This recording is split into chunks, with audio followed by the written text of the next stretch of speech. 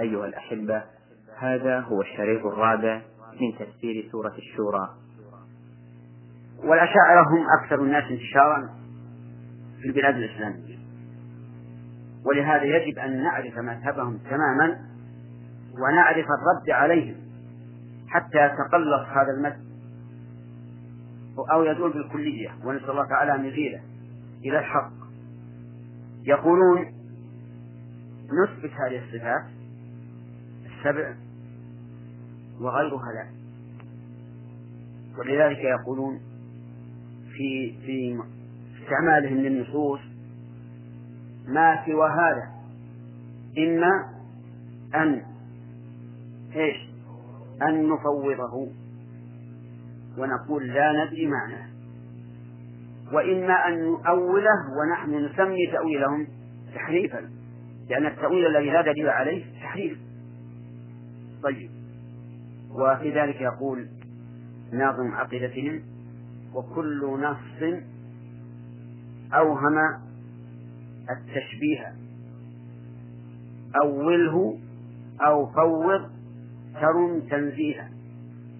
والله عليم، إن فوضناه أو أولناه بنا التحريف فإننا لم نرم التنزيه، بل وقعنا في العيب. وجهه لأن إذا قلنا لا نعلم هذا المعنى، لا نعلم المعنى، فهذا يعني أن الله أنزل علينا كتابا مجهولا لا يدرس معناه، وليته لا يدرس معناه في أمور تتعلق بفعل العبد كالصلاة والطهارة في العقيدة. وإن حرفناه وقعنا أيضا في بلاء، في اتهام الله عز وجل أنه لم يبين لعباده إلا ما كان خلاف الحق، وكلاهما شيء كبير. حتى من شيخ الإسلام رحمه الله يقول إن قول أهل التفويض من شر أقوال أهل البدع والإلحاد، وأنه هو الذي فتح للفلاسفة القدح في الدين، وقالوا إذا كنتم لا تعرفون المعنى وأنتم عجم بالنسبة للقرآن العربي نحن نعرف، وصاروا يخبطون خط عشر. الآن نعود إلى مذهب الأشاعرة، يثبتون لله سبع صفات: الحياة والعلم والإرادة والقدرة والسمع والبصر والكلام، ومع ذلك إثباتهم لها ليس كإثبات الاسم. نضرب مثلا الكلام يقولون إن الله عز وجل مو بيتكلم، ما يتكلم بصوت مسموع أبدا، وإنما كلامه هو المعنى القائم بنفسه، وما يسمعه العباد فإنما هو عبارة عن الكلام مخلوق رجل. فلما قال الله لنبيه صلى الله عليه وسلم إني فرضت عليك 50 صلاة بهذا اللفظ أو معناه، الله ما قال، لأن الكلام هو المعنى القائم بنفسه، لكن خلق أصواتا سمعها النبي صلى الله عليه وسلم تعبر عما في نفسه،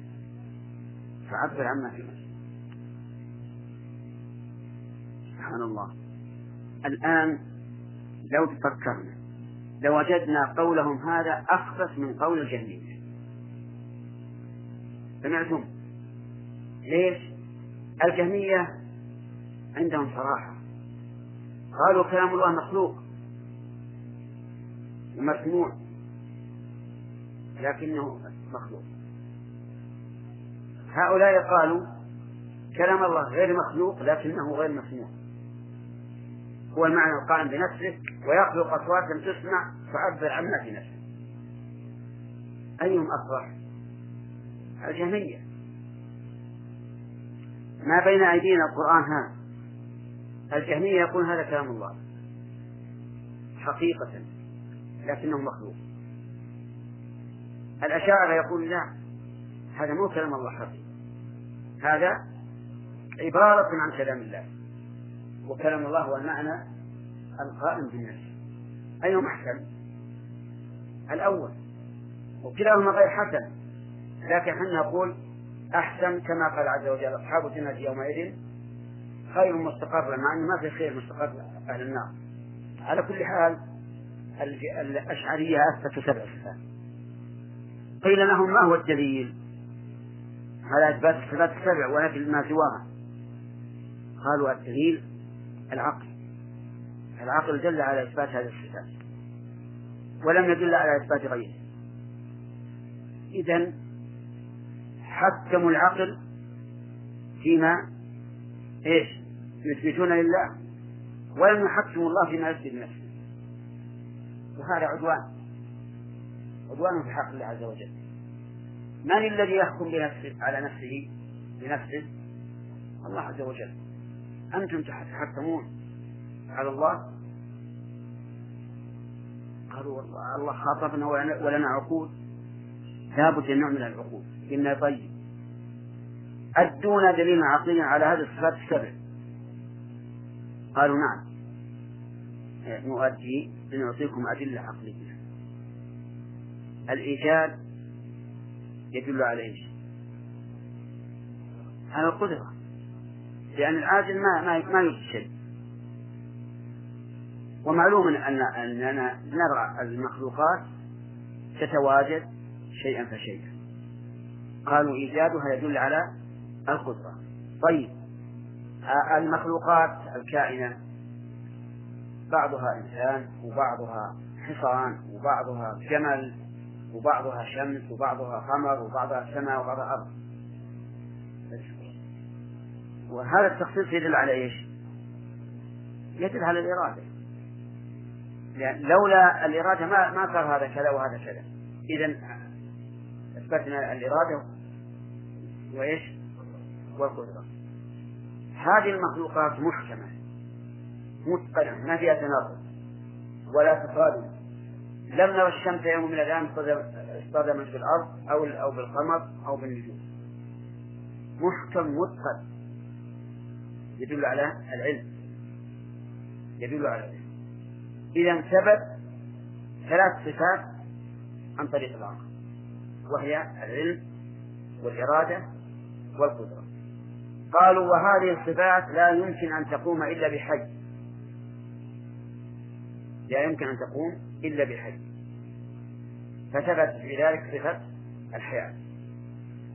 قالوا والحي إما أن يكون سميعا بصيرا متكلما أو أصم أعمى أخرس، والأول كمال والثاني نقص، والله تعالى منزه عن النقص، فوجب أن يكون سميعا بصيرا متكلما.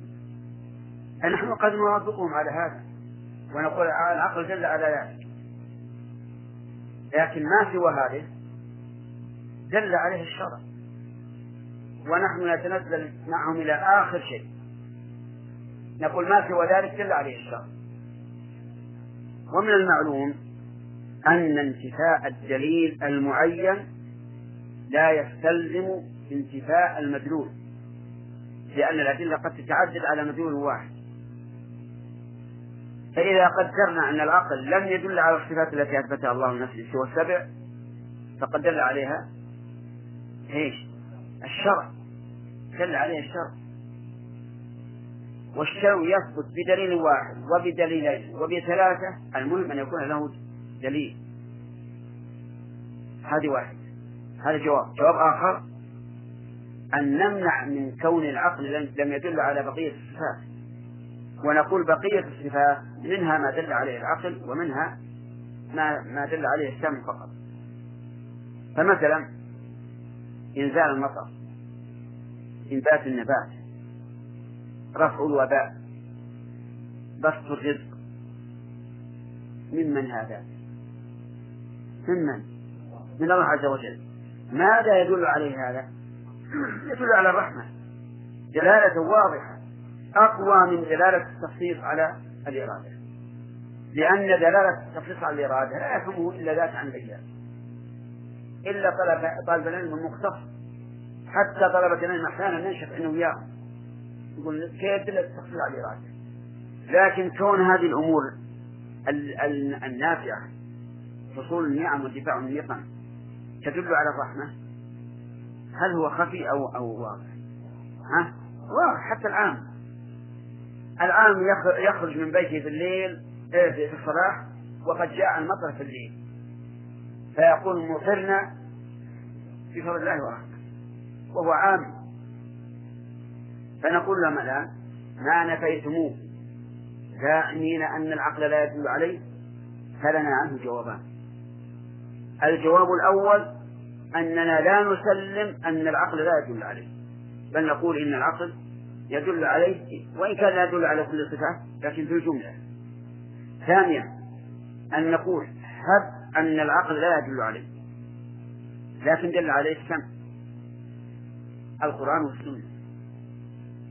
ولا يلزم من انتفاء دلالة العقل أن لا يثبت الشيء بدليل آخر، لأن انتفاء الدليل المعين لا يستلزم انتفاء المدلول، وهذه قاعدة مفيدة.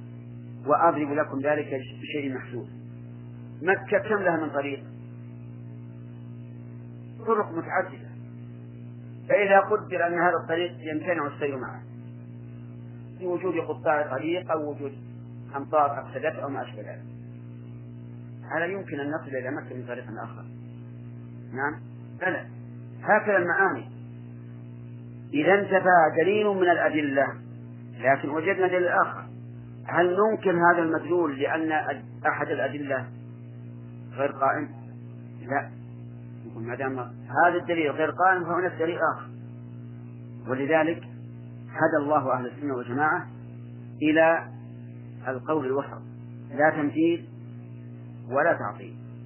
قالوا نثبت لله عز وجل جميع ما وصف به نفسه في القرآن أو فيما صحت به السنة. لاحظ، لازم من القيد بالنسبة للسنة فيما صحت به السنة، لأن من الأحاديث ما هو ضعيف أو موضوع.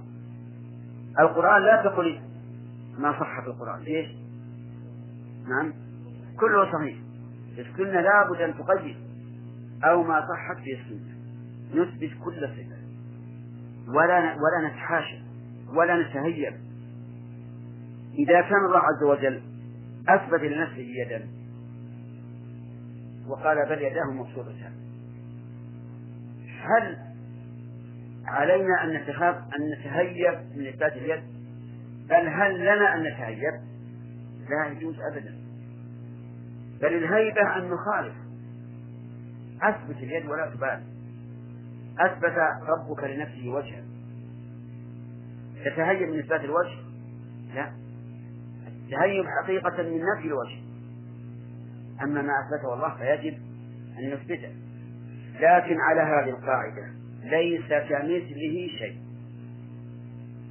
فنقول لله وجه وليس كوجه المخلوق، يقينا أنه ليس كأوجه المخلوقين.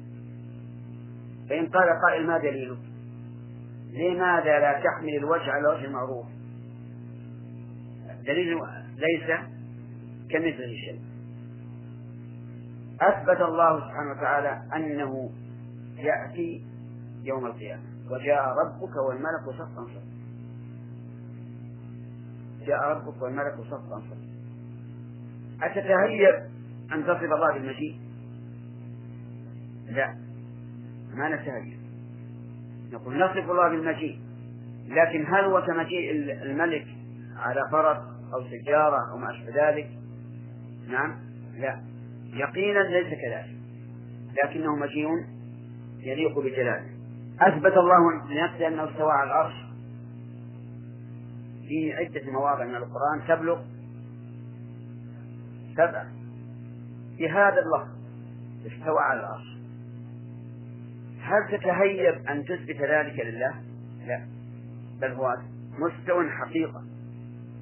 أتهيب أن أقول استوى بمعنى استولى، لأن استوى بمعنى استولى تحريف للكلم عن مواضعه، لكنني أؤمن إيمانا لا شك فيه أن هذا الاستواء لا يماثل استواء المخلوقين في أي حال من الأحوال. استوائي على الفلك أو على البعير لو أزيل ما استويت عليه فسقط لا شك، لكن استواء على العرش ليس كذلك. ليس استواء احتياج، يعني استواء الله على العرش ليس استواء احتياج للعرش، لأن الله غني عن العرش وعن غيره، لكنه استواء عظمة وسلطان. أفهمتم يا جماعة؟ حققوا العقيدة، لا تغركم الأوهام. وما ذنب الإنسان إذا قال أنا أؤمن بكل ما أثبته نفسي؟ ليس ذنبا، بل هذا حقيقة الانقياد والاستسلام لله عز وجل. لكن يجب شيء واحد، وهو إيش؟ أن تؤمن بأنه لا مثيل له، لأن الله قال لا تضربوا لله الأمثال، وقال ليس كمثله شيء، ولا تجعلوا لله أندادا وأشبه ذلك، وأنت يا أخي لا تعلم الغيب، الله عز وجل هو الذي يعلم، وهو أخبرك عن نفسه بكذا، فقل آمنا وصدقنا. وقد ذكر شيخ الإسلام رحمه الله أن المعطلة أقسام: قسم عطلوا البعض، وقسم عطلوا الصفة دون الاسم، وقسم عطلوا الاسم والصفة نفيا لا إثباتا، يعني بمعنى قالوا لا نصف الله بشيء ثابت لكن نصفه بالنفي، وقسم قالوا لا نصفه لا بالنفي ولا بالإثبات، إن وصفناه بثابت شبهناه بالموجودات، وإن وصفناه بمنفي شبهناه بالمعدومات. طيب، قوله تعالى ليس كمثله شيء، نرى في بعض الكتب إن الله لا شبيه له، فهل هذا التعبير يماثل قولنا إن الله لا مثيل له؟ لا. ولهذا التعبير في قولنا نؤمن بإثبات ذلك بلا تمثيل خير من التعبير في قولنا نثبت ذلك بلا تشبيه، مع أن نرى أكثر الكتب التي بأيدينا أنهم يقولون بلا تشبيه، لكن هذا نقص. التعبير بلا تمثيل أولى، أولا لأنه تعبير القرآن، وكلما أمكنك أن تعبر بالقرآن أو السنة عن المعاني التي تريد فهو أولى. ثانيا أن التشبيه عند قوم يعنون به إثبات الصفات، ويقولون كل من أثبت لله صفة فهو مشبه، فإذا قلت أنت بلا تشبيه وكان هذا المخاطب لا يفهم من التشبيه إلا الإثبات، فهم منك أنك لا تثبت شيئا. ثم إن التشبيه أيضا له احتمالات، إن نفيت التشبيه من كل وجه فهذا لا يمكن، لأنه لابد أن يشترك الخالق والمخلوق في أصل الصفة. فالحياة مثلا، عندنا حياة ولله تعالى والله تعالى حي، أصل الحياة موجود، لكن المنفي هو أن تكون حياتنا مماثلة لحياة الله. السمع موجود فينا ولا غير موجود؟ السمع موجود، نعم، وموجود عند الله عز وجل، لأن الله تعالى سميع، فلا بد من اشتراك في الأصل. وجودنا نحن موجودون، والرب عز وجل كذلك واجب الوجود، وهم مجرد. فصار التعبير بنفي التمثيل أولى من التعبير بنفي التشبيه. طيب، قال تعالى وهو السميع البصير، هذا رد على من؟ المعطل. والجملة الأولى ليس كمثله شيء على الممثلة. السميع أيد السمع، وسمع الله عز وجل له معنيان: المعنى الأول الاستجابة، كقوله تعالى إن ربي لسميع الدعاء. معنى سميع أي مستجيب، وليس المراد أنه يسمعه فقط، لأن مجرد كونه يسمعه يسمعه ولا يستجيب قليل الفائدة. لكن إن ربي لسميع الدعاء أي مستجيبه، واستجابته إياه تستلزم سماعه لا شك. ومن ذلك أيضا أي من كون السماع بمعنى الاستجابة قول المصلي سمع الله لمن حمده. سمع الله لمن حمده ايش معنى سمع؟ يعني أنه سمع صوته أو استجاب له. استجاب له لأنه كما قلت لكم مجرد سماع الصوت لا يفيد شيئا بالنسبة للداعي. ولهذا لو قال الإنسان يا فلان أرجو أن تساعدني وأسمع، يعني أسمع بأذني، هل يستفيد من هذا ولا ما يستفيد؟ ما يستفيد، لأنه سيقول لك إذا كنت تسمع أعطي. فصار كل ما أضيف للدعاء من السمع فمعناه الاستجابة. طيب النوع الثاني من السمع إدراك المسموعات. إدراك المسموعات بمعنى أنه لا يخفى على الله أي صوت، قرب أم بعد، خفي أم بان، فإن الله يسمع كل شيء. أرأيتم قوله تعالى قد سمع الله قول التي تجادلك في زوجها وتشتكي إلى الله والله يسمع تحاوركما. أين الله؟ في السماء على العرش. وأين المكان الذي كانت هذه تشتكي فيه؟ في الأرض.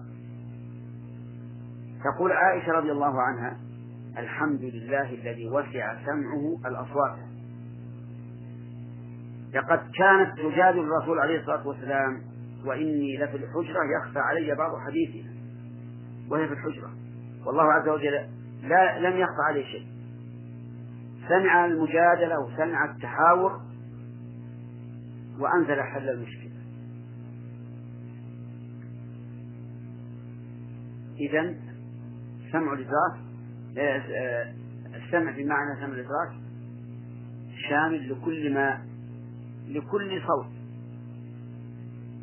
ثم هذا السمع إما أن يكون للتأييد أو للتهديد أو للإحاطة. كم؟ ثلاثة أقسام: إما أن يكون للتأييد أو للتهديد أو للإحاطة.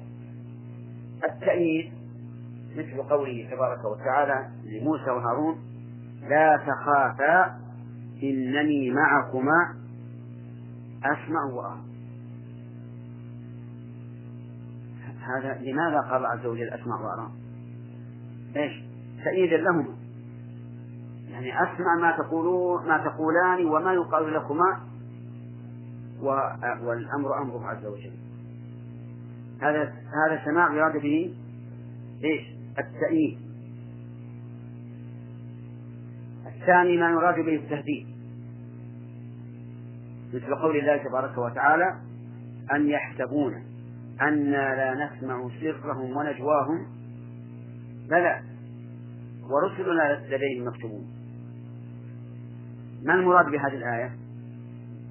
ليس المراد مجرد أن الله يخبر أنه يسمع سرهم ونجواهم، المراد بذلك التهديد.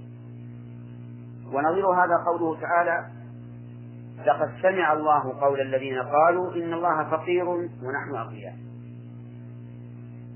سمع الله قول الذين قالوا إن الله فقير ونحن أغنياء، بس مجرد سمع. أو هذا تهديد، هذا تهديد بدليل قوله سنكتب ما قال، سنكتب ما قال، هذا التهديد. الإحاطة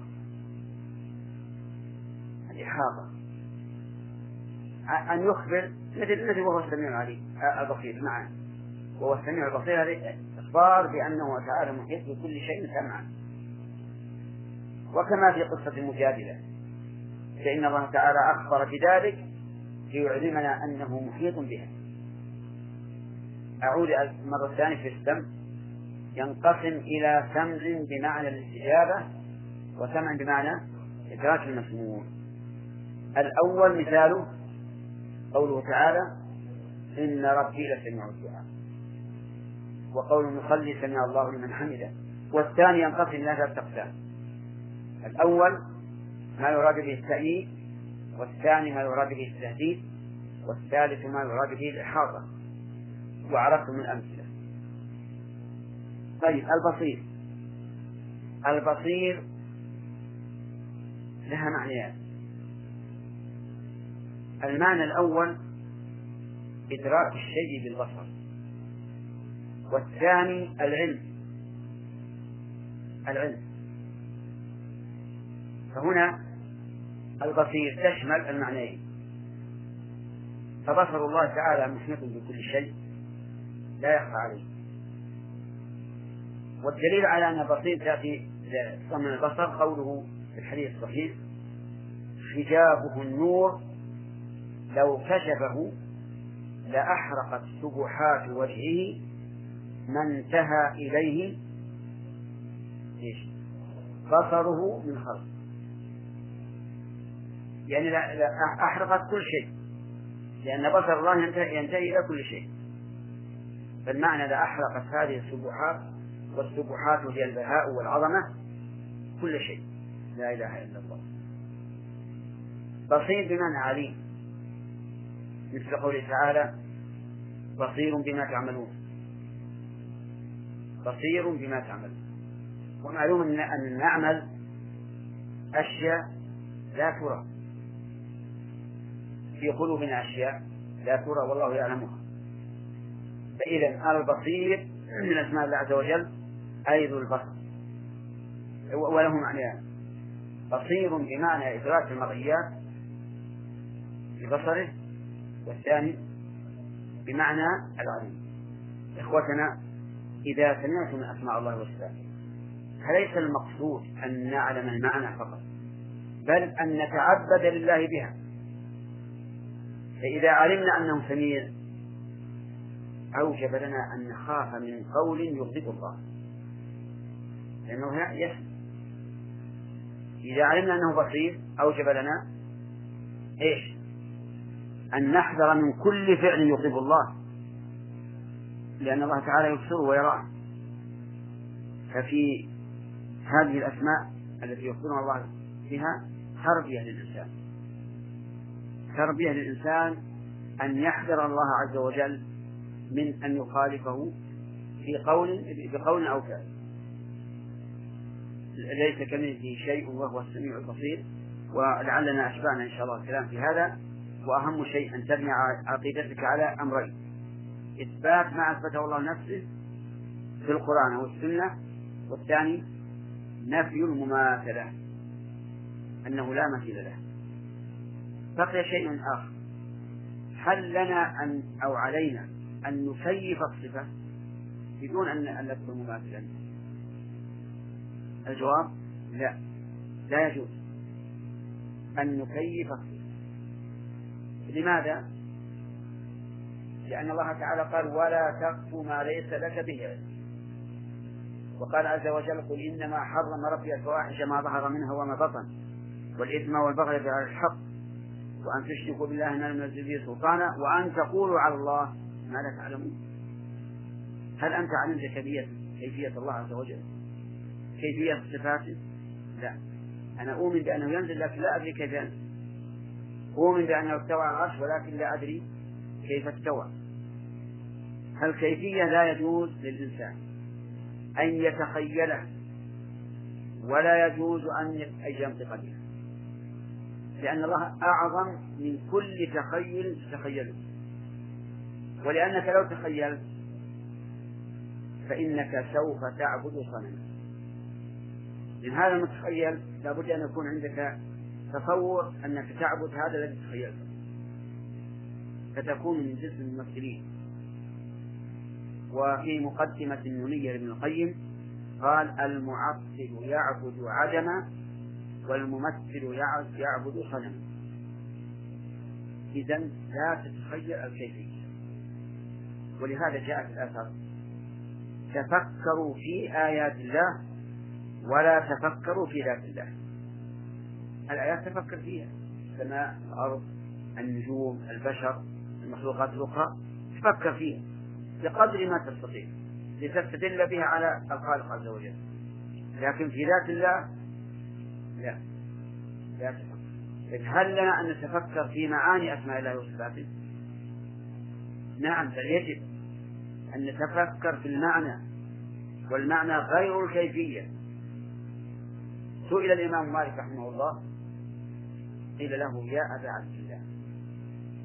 عبد الله، هو درس الحلقة، يا أبا عبد الله، الرحمن على العرش استوى، كيف استوى؟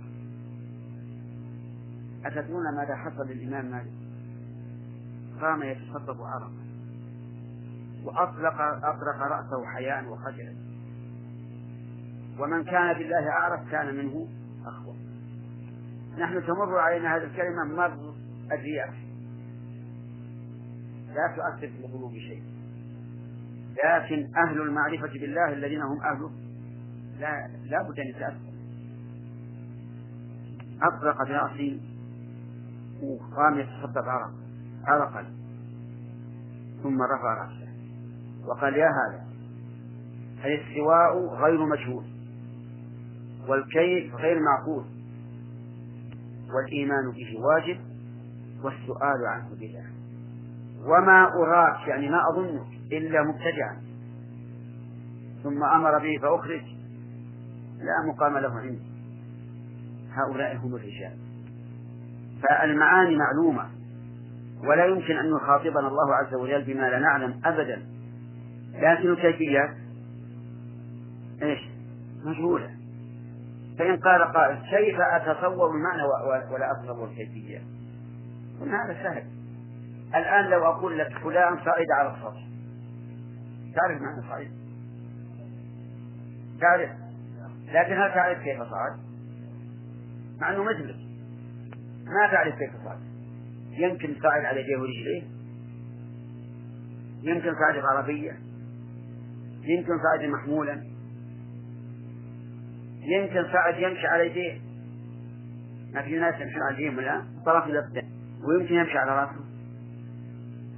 نعم، هذه ما أظن، لأن ما يمكن ينجز على الرأس. لكن على كل حال نحن الآن إذا قيل فلان صعد على السطح، أنا أعرف معنى الصعود، لكن كيف صعد؟ ما تدري. فإذا عقل المعنى دون الكيفية أمر واقع. فنحن نؤمن بأن الله عز وجل استوى على العرش، لكن لا نكيف ذلك ولا ندري كيفيته، وما لا ندري كيفيته لا يجوز أن نتكلم فيه، كما قال عز وجل ولا تقف ما ليس لك به علم إن السمع والبصر والفؤاد كل أولئك كان عنه مسؤولا. أرجو الله تعالى أن ينفع بهذا الكلام، لأنه كلام مهم جدا، كلام في العقيدة، ولا يمكن أن يستريح الإنسان راحة نفسية ولا أن يتخلى عن الشبهات إلا إذا لزم مذهب أهل السنة والجماعة. نثبت لله ما أثبته لنفسه، وننفي ما نفاه عن نفسه، وإثباتنا إثبات تنزيه لا إثبات تمثيل، ونفينا نفي أيضا تنزيه لا نفي تعظيم. والله موفق. نعم.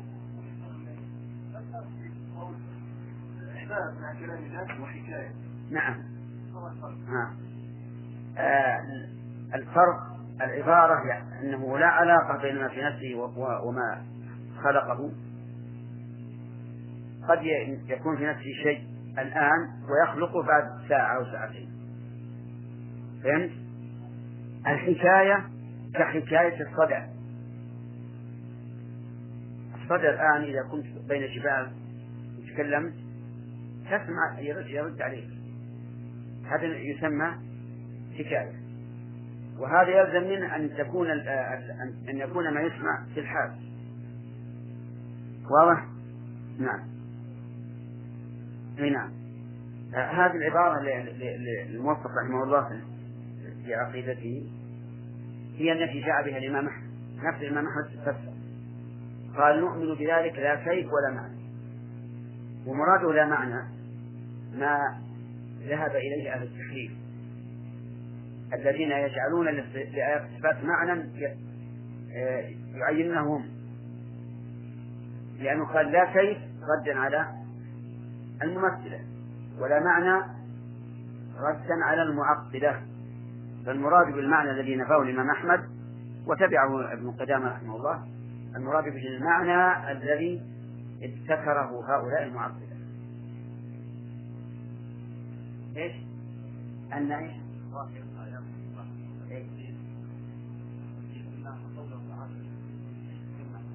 نعم. قل ربنا لا تزغ قلوبنا بعد إذ هديتنا.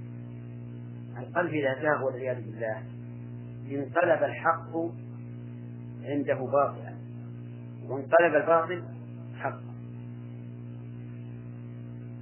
وإلا كيف نقول يقصد التنبيه؟ أنت لو أخبرتني أنك رأيت الفيل، هل أتصور أن الفيل مثل الإنسان؟ ما أتصور. إن كنت قد رأيت الفيل عرفت الفرق، وإن لم أكن رأيته فأنا أعلم أن بينهما فرقا، وإن لم لأنه لو لم يكن فرق لكان الفيل آدميا.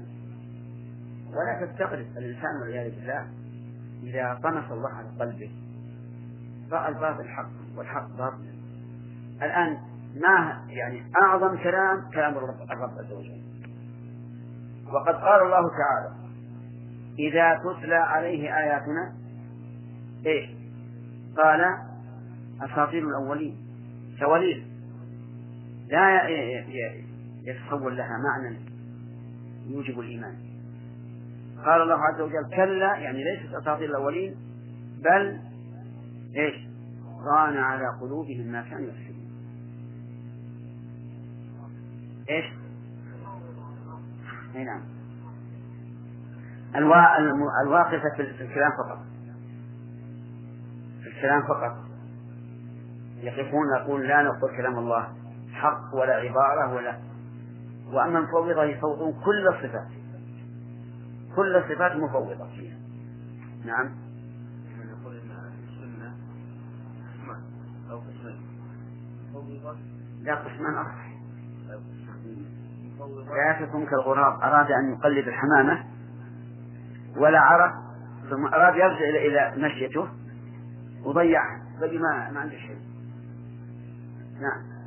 يقول قسمان مفوضة ومؤولة، هذا كذب. من قال إن أهل السنة أهل تفويض على وجه الإطلاق فهو كاذب،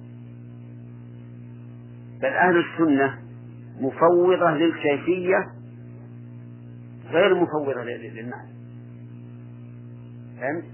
وكلام مالك الذي سمعتموه واضح، قال الاستواء غير مجهول معلوم، الكيف غير معقول، هنا نفوض. نعم. ها؟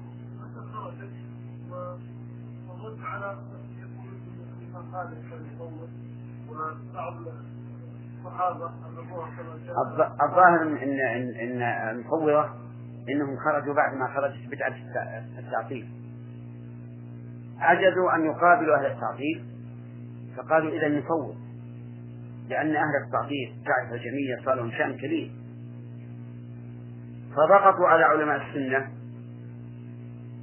وعجزوا عن مقاومتهم، فقالوا إذا لا نقول بهذا ولا بهذا، نفوض الأمر. وأما من زعم أن الإمام مالك رحمه الله مفوض فقد كذب، هذا كلام. هذا الاستواء غير مجهول، يعني معلوم ولا يشغل أحد. وأما أن نروها كما جاءت فنعم، والله قالوا هكذا، أن نروها كما جاءت بلا كيف، هذا حق. إذا أمرناها كما جاءت فهل نثبت اللفظ فقط دون المعنى؟ الجواب لا، لأنها ألفاظ جاءت لمعاني، لم ينزلها الله عز وجل ألفاظا جوفاء لا معنى لها أو لها 100 معنى ولا ندري أي من مراد أبدا. فنقول أمرناها كما جاءت أي ألفاظا لمعاني. ثم قوله بلا كيف يدل على إثبات المعنى، لأنه لولا ثبوت المعنى ما صح أن يقول بلا كيف، إذ نفي الكيف عن ما ليس بالموجود لغو من القول ينزع عنه كلام السلف. فمن استدل بقول السلف هذا قلنا هذا دليل عليك وليس لك. وأنا أعطيكم فائدة عن شيخ الإسلام ابن تيمية رحمه الله: كل إنسان يستدل بدليل صحيح ثبوتا فإنه سيكون دليلا عليه. سبحان الله، كل إنسان يستدل بدليل صحيح ثبوتا على باطل فسيكون دليلا عليه. هذه قاعدة، والشيخ الإسلام التزم بها، قال: أنا ألتزم أن كل إنسان يأتي بدليل صحيح ثبوتا يعني ثبوتا لا شك فيه على باطل ألتزم أن أجعله دليلا عليه. ليش؟ لأن استدلال أهل الباطل بالدليل الصحيح معناه يشم منه رائحة المعنى، يشم منه رائحة المعنى. هل يمكن أن يكون المعنى الذي يشم من هذا الاستدلال أن يكون باطلا؟ لا يمكن.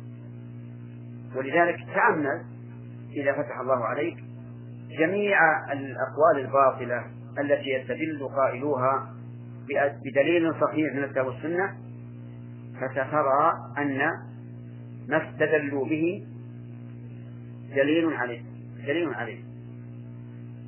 هذه الجملة التي ذكرت أن يروها كما جاءت بلا كيف.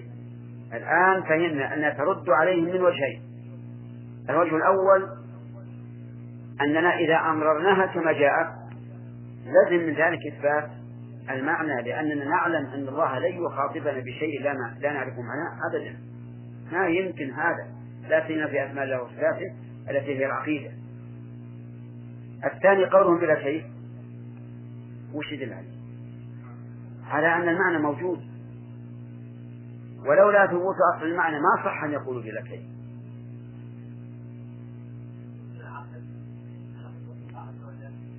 لا، هذه شواهد، يعني العقل قد يكون عنده شواهد كثيرة على القدرة، لكن أصل القدرة توصيفية.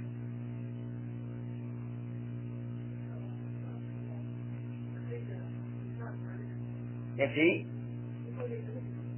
أي نعم، أي نعم، ذكرنا هذا قلنا لا حاجة له، لا حاجة. بعضهم قال نزل بمعنى ذاك، لكن ما لا حاجة، ما لا أحسن ما قيل التخريج الأول الذي ذكرناه والأخير. أي ممكن أن يقال التفويض هو صرف اللفظ عن ظاهر الظاهر. لا، المفوض لا يثبت معنى أصلا، المفوض لا يثبت معنى. يعني هؤلاء المفوضات نقرأ عليهم قول الله تعالى: هو الله الذي لا إله إلا هو عالم الغيب والشهادة والرحمن الرحيم إلى آخر السورة 17 سلسل. إيش معناه؟ والله ما ندري، ما ندري. تثبت إنه رحمة، إن له رحمة قال ما ندري، تثبت إنه ملك له الملك قال ما ندري. أنا علي نقر القرآن وبس، وفكنا من شر. عرفت يعني؟ هل يعقل أن يكون هذا مذهب لأهل السنة؟ هذا مذهب للجهال، وعلماء السنة والحمد لله فيهم العلماء الفحول الذين جمعوا بين العلم بالمعقول والمنقول. ثم يا سبحان الله، هل يمكن أن نقول أن أبا بكر وعمر وعثمان وعلي وابن مسعود وابن عباس وغيرهم يقرؤون القرآن وهم لا يعرفون معناه في أسماء الله وصفاته؟ إن كنا نعتقد هذا فهو أكبر فرق في الصحابة. بل إنهم يقولون إن الرسول صلى الله عليه وسلم يحدث بالحديث ولا يدري معناه. أعوذ بالله. قالوا إنه قال ينزل ربنا إلى السماء الدنيا حين يبقى ثلث الليل الآخر. إيش معناه يا رسول الله صلى الله عليه وسلم؟ هل يعقل هذا؟ لكن عند المضايقات في المناظرة تجد الإنسان يرتقي مرتقا صعبا هو نفسه يعرف أنه غير صواب. لو تأمل إيش؟ إن يقول في رد على المعطلة. أي صحيح، لأن المعطلة يشبهونه بالعدم، لكن ما دام عندنا هو السميع البصير واضح ليش نروح نجيب معنى بعيد؟ فليس كمثله شيء رد على الممثل واضح ولا يحتاج تعب في الفهم، وهو السميع البصير رد على المعطلة أيضا واضح. نعم سهل، الرد عليهم سهل يعني. نقول هل أثبت الله لنفسه يدا أو لا؟ فسيقولون نعم. ليش ما تثبت هذا؟ قال أخشى أن تكون مماثلة ليد الإنسان.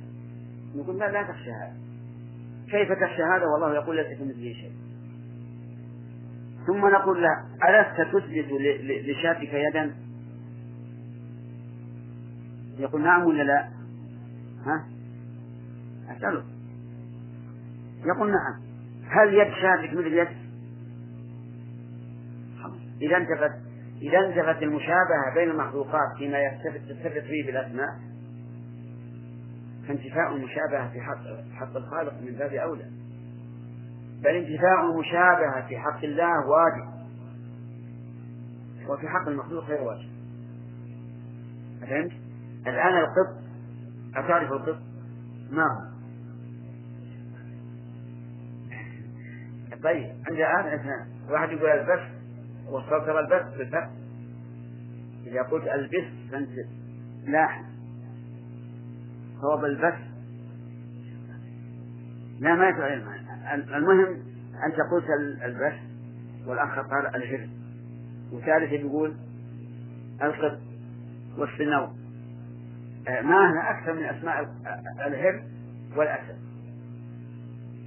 وسبحان الله أيدي الهر وأيدي الأسد متشابهة تماما. إيش؟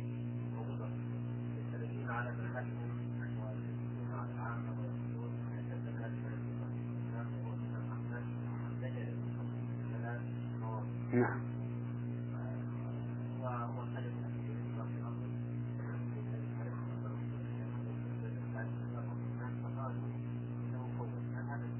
ما هو صحيح أبدا.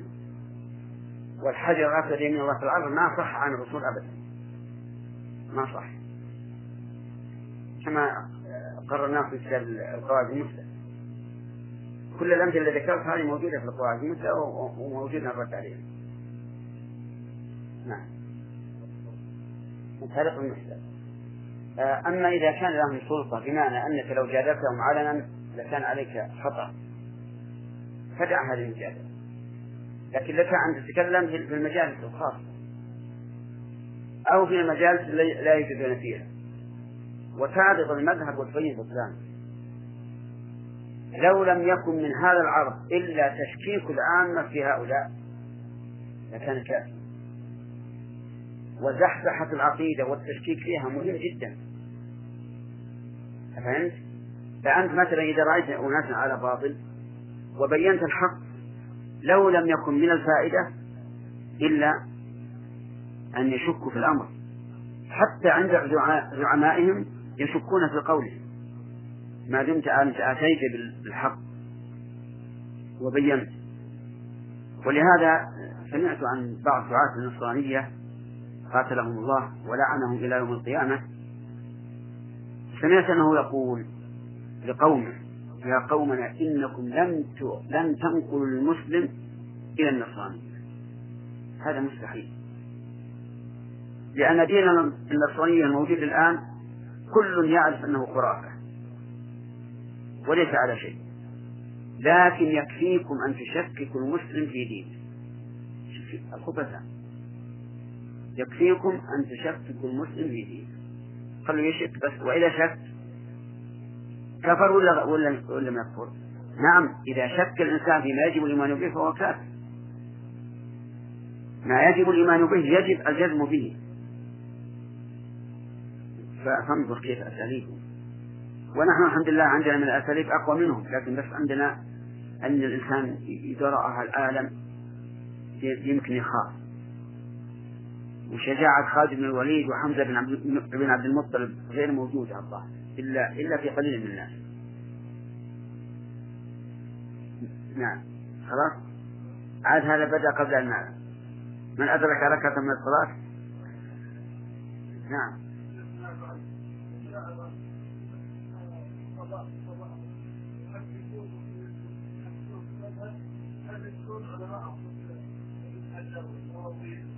نعم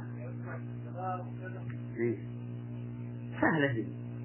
إذا قالوا ابن حجر والنووي أو أما ابن حجر رحمه الله فأنا رأيي فيه أنه ليس على طريق الأشعري. الرجل متدبر أحيانا يتكلم بكلام هو كلام أهل السنة 100%، وأحيانا ينقل كلام الأشاعرة. هو أحيانا ينقل عن شيخ الإسلام مقررا قوله. النووي صحيح رحمه الله على مذهب الأشاعرة في جميع ما قرأت له من الكتب، لكن إذا قابلون بفلان وفلان نقول هل أنتم تعرفون الحق بالرجال ولا الرجال بالحق؟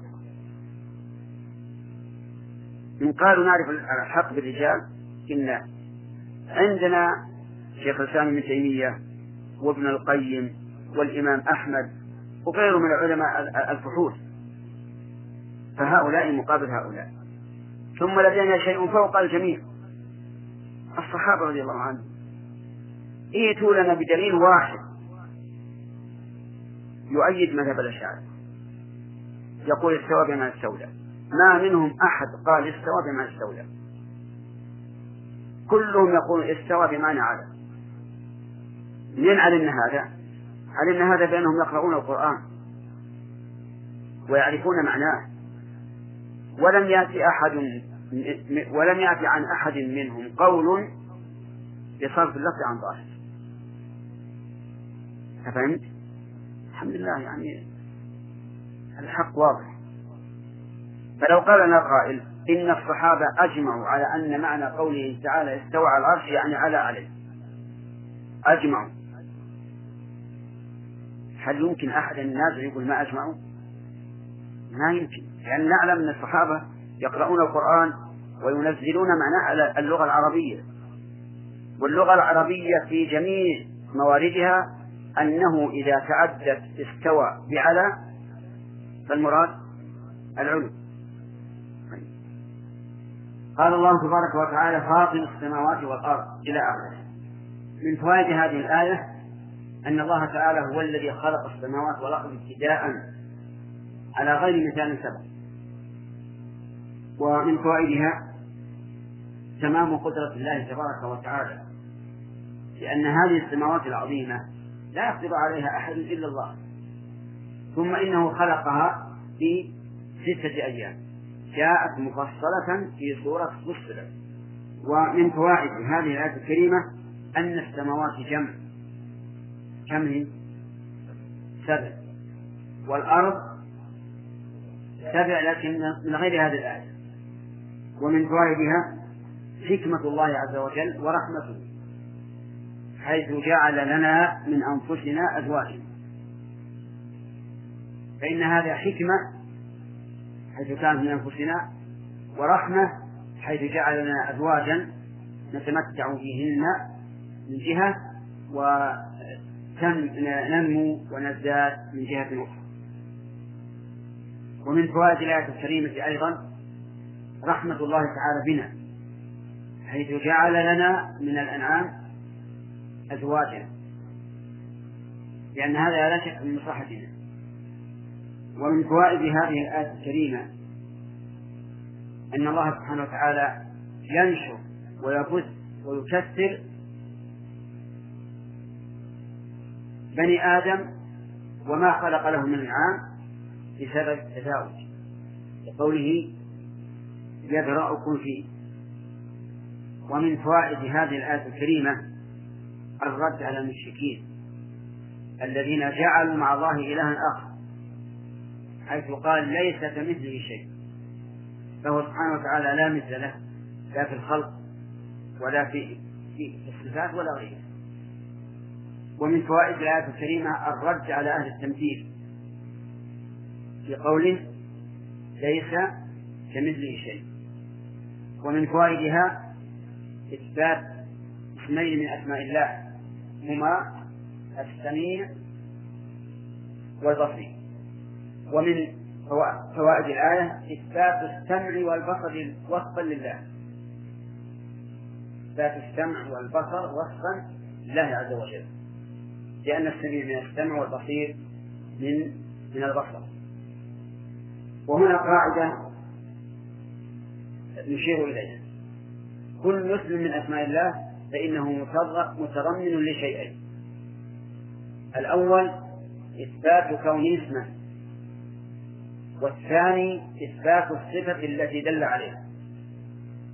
انتبهوا لهذا: كل اسم من أسماء الله فإنه متضمن لشيئين: الأول إثبات كونه اسما من أسماء الله، والثاني إثبات الصفة التي دل عليها. فمن قال إن الله سميع ولكن بلا سمع فإنه لم يؤمن بالاسم، يعني لابد أن تؤمن بما دل عليه من صفة، وإلا لم تؤمن به. أيضا إثبات أن هذه الصفة متعدية للغير إذا كانت متعدية، فمثل السميع نؤمن بأن الله من أسمائه السميع ومن صفاته السمع، ونؤمن بأمر زائد وهو أنه يسمع كل شيء. ولهذا قال أهل العلم: الاسم إذا كان لازما لم يتم الإيمان به إلا بشيئين: الأول إثبات كونه اسما من اسماء الله، والثاني إثبات الصفة التي دل عليها. وإذا كان متعديا فلا بد في الإيمان به من أمور ثلاثة: الأول إثبات كونه اسما لله، والثاني إثبات الصفة التي دل عليها، والثالث إثبات تعدي هذه الصفة إلى ما تتعلق به، بمعنى أن السمع يتعلق بكل مسموع، والبصر بكل مبصر، كل ما شرح. الإيمان بالاسم لا يتم إلا مما يتعلق به، فإثبات السمع لابد النسبة أنه يسمع. ففي أيضا يقولون الأسماء تتضمن الدلالات الثلاث: دلالة المطابقة، ودلالة التضمن، ودلالة الالتزام. وإن شئت فقل دلالة اللزوم. الدلالات ثلاث: مطابقة وتضمن ولزوم. فدلالة الاسم على الذات وحدها دلالة تضمن، وعلى الصفة وحدها دلالة تضمن، وعليهما جميعا دلالة مطابقة. ودلالة ذلك الاسم على معنى لازم له دلالة التزام. هذه أيضا من القواعد المهمة. الدلالة كم؟ ثلاثة: مطابقة، تضمن، والتزام. فدلالة الاسم على الذات وحدها، وعلى الصفة وحدها، وعليهما مطابقة، وعلى أمر لازم التزام. نضرب لهذا مثلا: الخالق من أسماء الله تعالى الخالق، فدلالته على الذات وحدها تضمن، وعلى صفة الخلق وحدها تضمن أيضا، وعليهما جميعا مطابقة. إذن فهمنا أن دلالة اللفظ على جميع معناه دلالة مطابقة، وعلى بعضه تضمن. على اللازم الخارج الذي يلزم منه دلالة الالتزام. مثلا المثال بمعنى الآن: لا يزال باقي الخالق يدل على صفة الخلق وعلى الخالق نفسه، ويدل أيضا على شيء لازم من لازم الخلق القدرة، من لازم الخلق العلم، إذ من ليس بقادر لا يمكن أن يخلق، ومن ليس بعالم لا يمكن أن يخلق. فتكون دلالة الخالق على العلم والقدرة دلالة التزام. من فوائد هذه الآية الكريمة الرد على أهل التعطيل في قوله وهو السميع البصير. يعني إذا كان السميع من فوائد الآية الكريمة إثبات السميع اسما لله، والبصير اسما لله، وإثبات البصر صفة لله، وإثبات السمع صفة لله. فإن قال قائل أيما أوسع الصفة أو الاسم؟ الجواب الصفة أوسع، لأن الله يوصف بما لا يسمى به، ولكن كل ما سمي به فهو متضمن للصفة. أفهمتم؟ أنتم الآن افهموا القاعدة بعدين يجي المثال. أيما أوسع الصفات أو الأسماء؟ الصفات. وكذلك أن كل اسم متضمن للصفة، وبهذا يكون متوازيان، يكون الاسم والصفة متوازيين. هناك صفات لا يمكن أن يسمى الله بها، الصفة أوسع. ألسنا نقول عبر الله بكذا وكذا؟ نعم. ألسنا نقول تحدث الله عن كذا؟ ومع ذلك لا نسمي الله تعالى متحدث ولا نسميه معبر. ليش؟ لأن الوصف أوسع من الاسم. وهذه فائدة أيضا مهمة. عكس ما يقولون إن الأسماء لا تقوم من الصفات. ثم قال الله تعالى له مقاليد السماوات والأرض يبسط الرزق لمن يشاء ويقدر إنه بكل شيء عليم. له مقاليد السماوات والأرض. له أي لله وحده، وإنما قلنا وحده لأن تقديم الخبر يدل على الحصر، فالقاعدة أوسع من هذا، تقديم ما حقه التأخير يفيد الحصر. حتى لو قلت زيدا أكرمت يعني أنك لم تكرم غيره لأنك قدمت المعمول، فنقول له أي لا لغيره.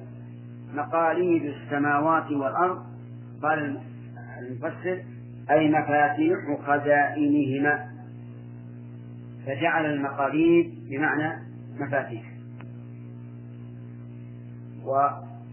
ولكن من حيث اللغة العربية لا تتناسب مع الاشتقاق، لأن مقاليد مأخوذ من القلادة، يعني أزمة الأمور في السماوات والأرض كلها بيد الله عز وجل، كما تقول قلادة البعير لأنك تجرها بها. فالظاهر والله أعلم أن المفسر رحمه الله فسرها بما يخالف الظاهر، لكن بعض الناس يقول إن مقاليد اسم أعجم معظم، والمقلاد بمعنى المفتاح، لكن هذا قول ضعيف بلا شك، لأنه يا أخوانا يجب أن لا نلجأ إلى التعريف إلا للضرورة. يعني لا يمكن أن نقول هذه كلمة أصلها فارسية، أصلها رومية، أصلها كذا وعربت، لا يجوز أن نعدل إلى هذا إلا عند الضرورة، لأن الله تعالى جعل القرآن عربيا، فإذا قلنا في كلمة معربة أصلها غير عربي هذا خلاف ظاهر القرآن. لكن إذا اضطررنا إلى هذا بأن لم نجد لهذه اللغة أصلا، لهذه الكلمة أصلا في اللغة، حينئذ يكون معرب. مقاليد لها أصل أخذها من القلادة التي تقابل بها البعيد. فمعنى مقاليد أي أزمة في الأمور السماوات والأرض له وحده. أما المؤلف رحمه الله فقال مفاتيح خزائنهما من المطر والنبات وغيره. يبسط الرزق لمن يشاء، يبسط يعني يوسع، يقدر يعني يضيق. طيب البسط والقدر امتحانا وابتلاء، لأن من الناس من لا يصلحه إلا الفقر، ومن الناس من لا يصلحه إلا البخل.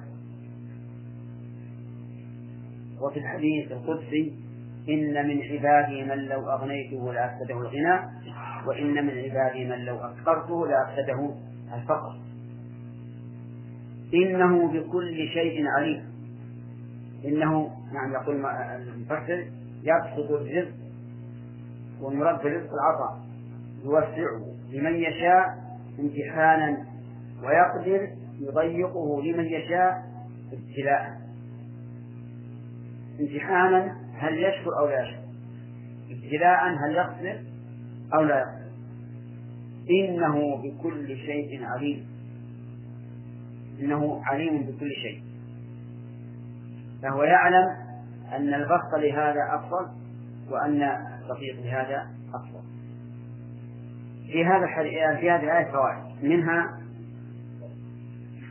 أن أذمة الأمور لله وحده في السماوات والأرض، فهو الذي يدبر الأمور ويداول الأيام بين الناس ويقلب الأحوال.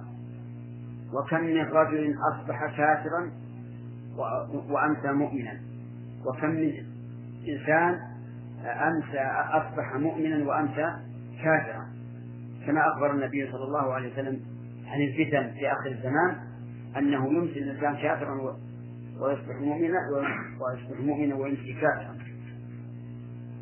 ومن فوائد الآية الكريمة أن الأرزاق بسطها وتضييقها بيد من؟ بيد الله عز وجل. فهل يلزم من هذا أن لا نفعل الأسباب؟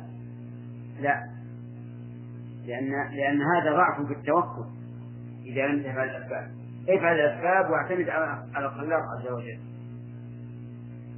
ومن فوائد هذه الآية الكريمة أن لا نطلب الرزق إلا من الله، لأنه هو الذي يبسط الرزق أو يضيقه.